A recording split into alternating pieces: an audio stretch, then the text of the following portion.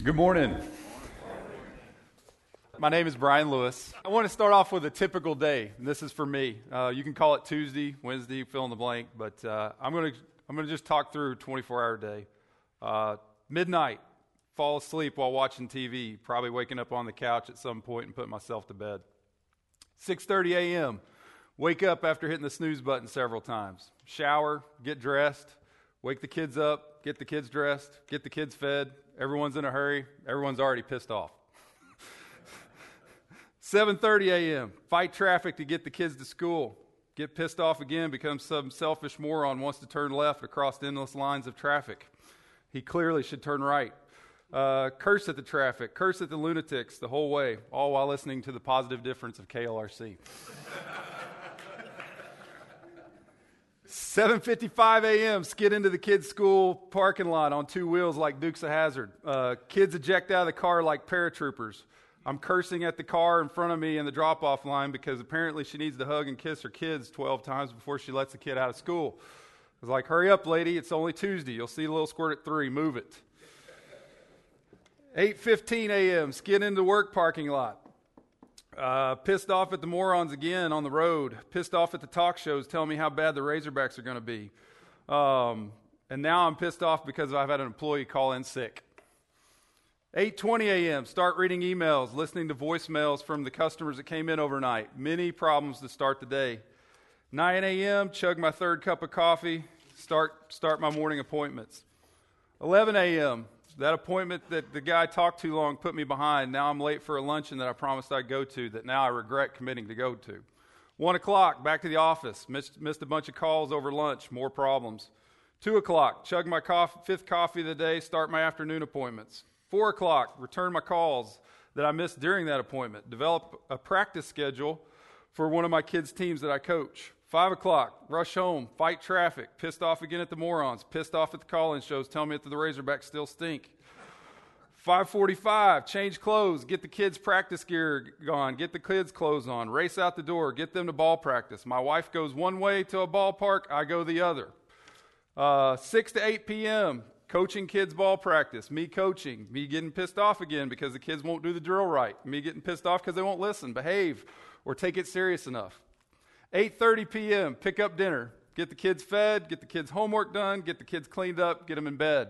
9:30, finally, time to relax, turn on the TV, social media, possibly an adult beverage or two because I deserved it.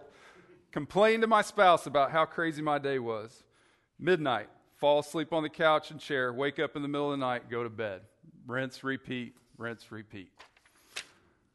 Some of that was funny, but some of that is actually ashamedly true. And, my weekends could actually be worse. Between kids' sporting events, social commitments, even church activities, Saturday and Sunday could be chaos too. Very little time for anything that did not make the schedule. That was my life. I was a prisoner, really, to all that stuff that I just talked about, and still battle that today. In early 2014, God started working on my heart about this marginless lifestyle that I was leading. And it really started in the Foxhole. We were talking about this abundant life that Jesus promised. And we were talking about these fruits of the Spirit that Jesus promised in Galatians 5:22-23. Love, joy, peace, patience, kindness, goodness, faithfulness, gentleness, self-control. Did you hear any of those in the day that I just described? So one day I was sitting around with Colin and Paul, and I just told them what a typical Sunday looked like. Sunday, the one day that should be restful, should be peaceful, should be Sabbath, should be, fairly light. And I think their response to me was something like, wow, that doesn't sound very restful to me. Where was this abundant life? Where were these fruits of the Spirit that we're talking about? I was 37 years old at the time, putting in about 50 plus hours a week at work, trying to get a business up and running. I was coaching every youth sports team I could fit in. I was actively involved in any social networking events that I could be a part of. I was a community group leader at church. I was a child care volunteer at church. I did everything right. I did everything that I thought I was supposed to do.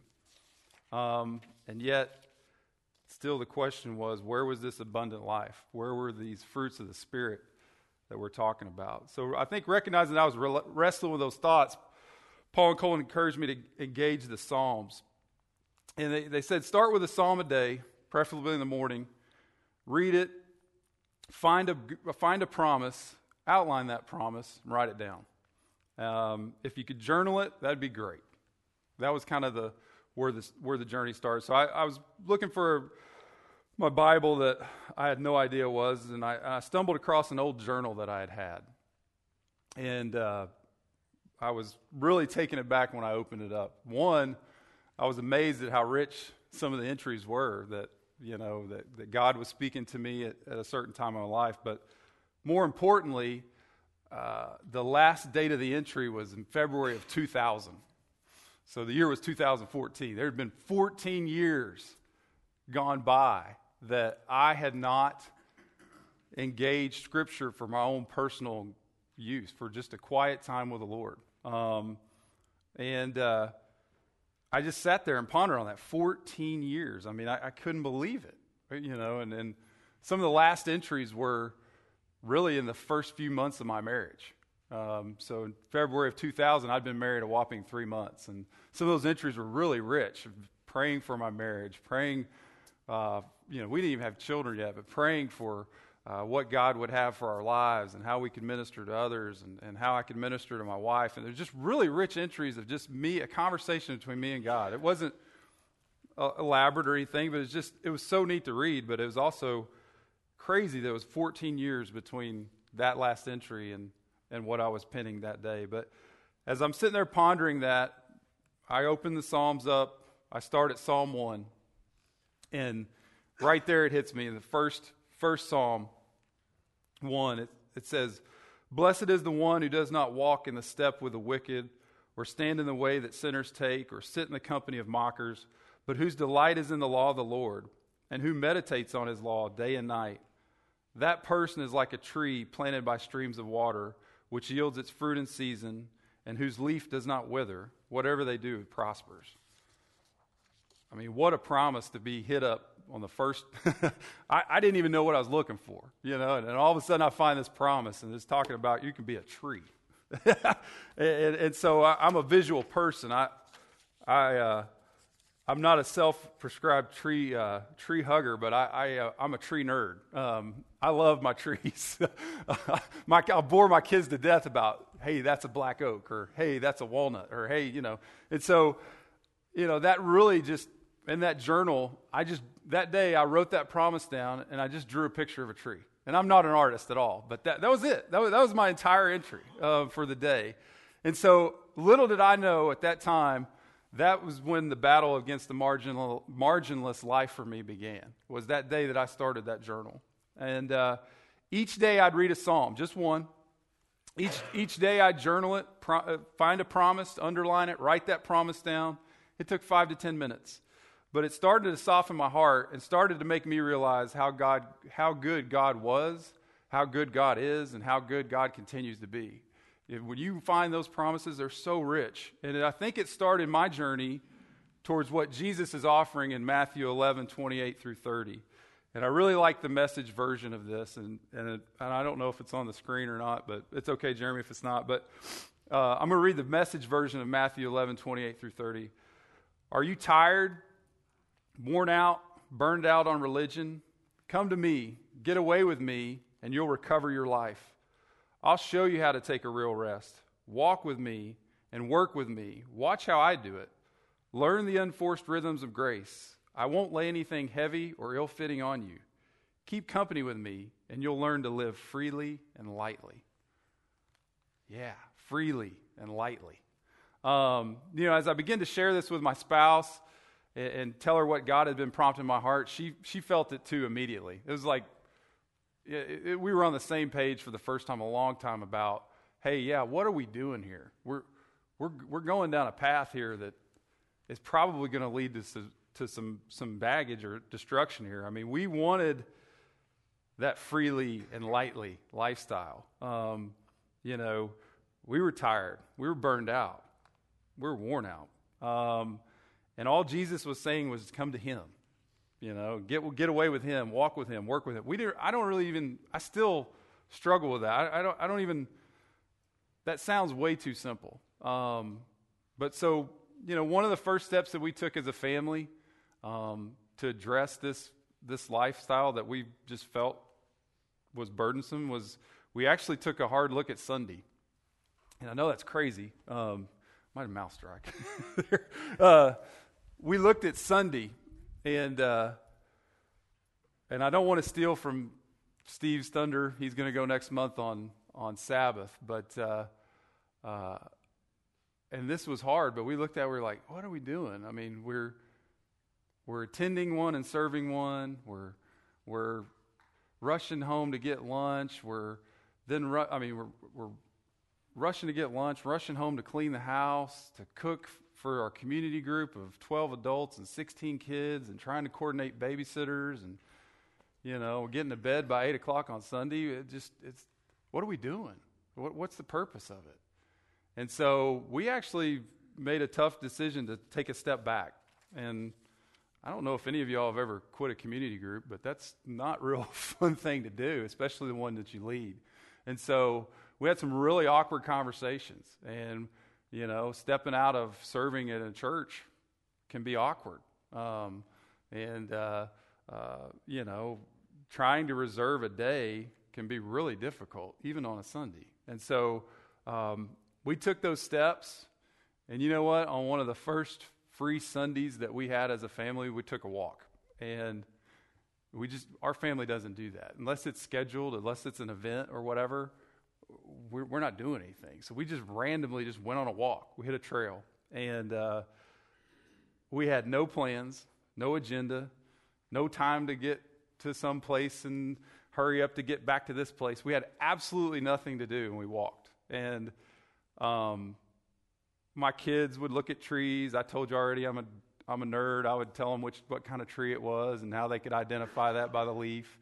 We got down to the creek, so we taught them how to flip up rocks to look for crawdads, and grab crawdads. We skipped rocks, whatever. We just walked, and it was beautiful. It was unbelievably beautiful as a family. We had nothing to do, no agenda, and for the first time, I think our family experienced rest. And how funny is it? Are you tired, worn out, burned out? Come to me, get away with me, and you'll recover your life. I'll show you how to take a real rest. I think my family experienced a real rest that day. We also started protecting Friday nights. Friday nights were a big social night for us. I mean, that was typically the night that we were bombarded with social offers of dinners and events or whatever, or date night or whatever. And but we started staying home this night. And, I called it steak night. I'd grill. We might play catch in the backyard, might watch a movie as a family, but we just kind of carved that time out and said, look, we're not going to try to fill those two slots up. Those were a few of the first steps we took as a family to address some of our margin issues. But, carving out margin, it doesn't just mean carving out free time or rest time, and I hope you don't hear that today, but I think it allows time for the Spirit to give your eyes and ears some perspective on truth. And so God started working on our hearts on how we decided what the activities were that we'd choose to do and what lens we'd see those through. And so we started seeing a pattern of some consistent lies that we start with. When we believe those, when we make decisions based on those lies, we end up marginless really quick. And one of the first lies that really stuck out to us was the lie, and maybe you can relate to this, you're missing out. If you're going to be left behind if you don't do this. Let me put it more specifically for me. This is the one I hear a lot. If you don't get your kids in travel ball, paid for lessons with this organization, or on the right team or this right coach, then they're going to get left behind. They're never going to catch up, and they're never going to make that high school team. I'm telling you, there is a whole billion-dollar industry based on that right there. And so it's hard as a parent when you have people telling you this about your kids all the time. Really difficult, especially if you've played ball yourself at one point. How about this to the professionals in the room? If you don't go to this networking dinner where there's some VIPs, you're going to miss out on an opportunity to see and be seen and potentially get some VIPs as clients. Those are there all the time. Those offers to go to these things there all the time. Again, these are not bad things. But when you're making decisions out of I'm going to miss out or I'm going to be left behind, you can get real unbalanced real quick. And even spiritually for me, if you don't lead a community group, serve one, attend this seminar, go to this conference, then you're missing out on developing spiritually. I think the enemy can play on legalism too. I think he can use that a lot too, and I think you can get marginless real quick in the church too. And somebody might shoot me for saying that, but I think you can. So again, when we make these decisions based on the fear of missing out or going to be left behind, my family gets marginless really quick. A couple Saturdays ago, my daughter was playing a basketball tournament, and her little team got beat 50-2. I can't make that score up. It was 50-2, and I was frustrated. My daughter was frustrated, and yeah. Obviously, So, there was another girl on another team, and she is one of the best ball players I've ever seen at sixth grade. She can do it all, and she's gifted athletically. She just gets it, and she knows what she's doing. But she probably had 20 points in the first quarter, and they took her out just as to have mercy on us, basically. And so she could have scored 50 or 100 that day. And I know her parents, and it's really all that girl does. She's very committed to it. Her parents have the resources to send her to all these camps and do these things. So it's her thing. It's what she does. But, my daughter was really frustrated. And I think that in the past I would have botched this, but I think the Lord gave me some words to say with my daughter on this. And first and foremost, I told my daughter, I said, hey, you just watched what hard work, full commitment of time, unrelenting work ethic, and God-given ability looks like when it's all put together. So it's not fair for you to think that you can compete against that when you practice one day a week. Okay? So I had to give her some truth. But if you want to, and this is me to my daughter, if you want to be that good, I think you can be, I believe you can do what you set your mind to, but as part of becoming that good comes with a cost. And so I just basically listed to her, I said, listen, if you want this, if this is your desire to be this good of a basketball player, then here are the costs. And I started listing all the things that she'd have to start doing, and I also started listing all the things that she'd have to give up. And I can't believe I'm having to have this conversation with an 11-year-old. This is how sick our culture is, by the way. But I'm having to have it right now. But basically I said, hey, listen, if you want to be on that level, here's what you're going to have to do. One, you're going to have to quit softball. Two, you're going to have to quit music lessons. Three, you're going to have to quit the drama plays that you play at school. You're going to have to commit to practice and games all year round. You're going to have to play on many teams in which none of your friends are going to be a part of. You're going to have to start attending these summer camps where you spend weeks away from home in a dorm with other girls from other towns that you don't know. You're going to have to play for coaches who you don't know. You take a much more serious approach to the game. You have to shoot baskets in your spare time instead of playing with your friends or playing on the screens. You're going to have to take speed and agility lessons in the mornings before school.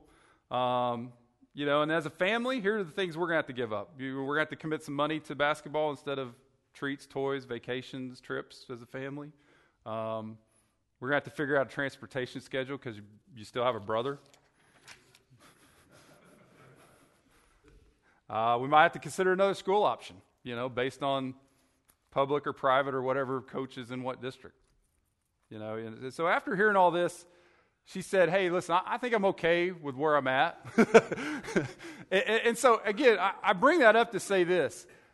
It wasn't my ploy to talk her out of travel basketball or becoming this. I wanted her to understand the cost that comes with being excellent at something. And there's nothing wrong with being excellent at something at all. But I tell you this because as a former athlete, son of a former coach, everything in my fiber wants her to be that stud athlete. I want her to be that girl. And unattached from the vine and marginless, my past life, I probably wouldn't even have asked her. I probably just started signing up for those things. I would have just ran down that path without, whether she wanted to do it or not. By God, you're going to be a good basketball player. And so I think the Spirit reminded me in that moment that falling behind, if this is what falling behind and missing out look like, and if my daughter was okay with that, I'm all right with that. I need to be okay with that. Because what are we falling behind on? You know, and that's a really long-winded story on sports, but, you know, I think sometimes that's the world I'm living in right now, is that there's all these things bombarding us for our time, and children's activities is certainly one of them. Second lie for our family that we felt like was making us marginless is, hey, you know, this is just a season of life. You know, when you get through this, things will get back to normal. You know, this is just a season of life. You know, this is it. You know, this is what you do. You know, you only have these kids for a few years. It's just a season of life, going to ballpark every minute of the day, or gym to gym, or every weekend at a different talent tournament. Just season of life. You know, you'll miss it actually one day when your kids are gone. You'll miss that. I don't know. Did any of you guys miss that? you okay? Well, all right. You know, it's just a season of life, having all these commitments, business meetings, sales quotas, social events. You know, things will slow down for us once we get through whatever sales numbers we got. You know, it's just a season of life. We'll start going on those family walks again once we get through this crazy season of life. We'll start doing those things once we get through this. Once we get through this, we'll start doing that. You know, what I've found is the seasons of life never end. They never end. There's always a season coming right back over to take back over. So surrendering that thought to season of life argument, that surrendering margin to the season of life gives you nothing. I mean, if you just throw your shoulders up and say, well, it's just season of life, it never ends. You're never going to get out of that cycle. And so I believe the only way we were able to hear some of these lies and start having some of the fighting chance to start taking back some margin for our family and our life was just, it really started with me spending a little bit of time with God, just carving out 5 to 10 minutes a day with God. In my strength alone, or if it's left up to me, I would fill every second of the day with some activity. I would do it. I'd do it in a heartbeat, and I still do it today. I still choose that. But it keeps coming back to walk with me, work with me, watch how I do it, learn the unforced rhythms of grace.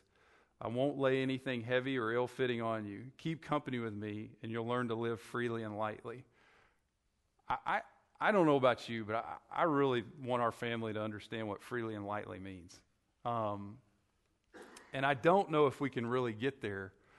I think freely and lightly means a little bit more of the creek and the trees than it does the ballpark. And again, I'm a ballpark guy. I'll talk baseball with you all day long if you want to. I love it. I love the game. But I don't know how unbalanced this stuff's become for our society. But, you know, I would say this, the battle for margin still goes on for our family all the time. And I wish I could stand up here and say, you know, I got it all figured out. We're living happily ever after. I read a psalm and we're good. I wish it worked that way. I really did. I really do. So I really don't have a great nugget to share, but I think 1 Peter 5:8 says it really well. Be alert, self-controlled. Your enemy, the devil, prowls around you like a roaring lion, looking for someone to devour. You know, I think there is a very real battle for us, and I think for you, for every minute of the 24-hour day that we're given. I think the enemy wants you to be busy. I think the enemy wants me to be busy too. And here's the deal. We got to work. We got to parent. We got to do all these things. So none of this stuff's going away. I'm not saying that we should all become Buddhist monks and go find Zen somewhere. But I just think that one of the reasons why I wasn't experiencing the abundant life and the fruits of the Spirit was I simply took 14 years off of just taking 5 to 10 minutes a day to engage the Word, to pray, to talk to my Father, to spend just a little bit of time with Him and just ask for some perspective at all. So I want to end this with what is the hope and encouragement that I hope you get out of my story, that I'm still living this marginless life, and I'm still battling this life of overcommitment and burnout, and I don't think I'm alone. Maybe I'm the only one to admit it, but the encouragement I pray is back to Matthew 11 is, are you tired, worn out, and burned out on religion? It's January, it's a new year, so it's a good time to take a self-assessment. Are you tired, worn out, burned out on religion? Well, again, Jesus promises, come to me, get away with me, you'll recover your life. I'll show you how to take a real rest. Walk with me, work with me, watch how I do it. I don't have any good answers. I don't have any answers to margin on my own, but I do know that, when I do take that 5 to 10 minutes in the morning to seek a promise, to continue to read over it, to pray over it, to meditate on it, to journal it, I do have hope for an abundant life and fruit, and I do have a fighting chance. But I want to leave you back with the first promise I found. Again, I'm partially a tree hugger. Blessed is the one who does not walk in the step with the wicked, or stand in the way that sinners take, or sit in the company of mockers, but whose delight is in the law of the Lord, and who meditates on his law day and night. That person is like a tree planted by streams of water, which yields fruit in season, and whose leaf does not wither, or whatever they do prospers. Thanks for listening. That's my marginless story. I hope you can relate. Thank you.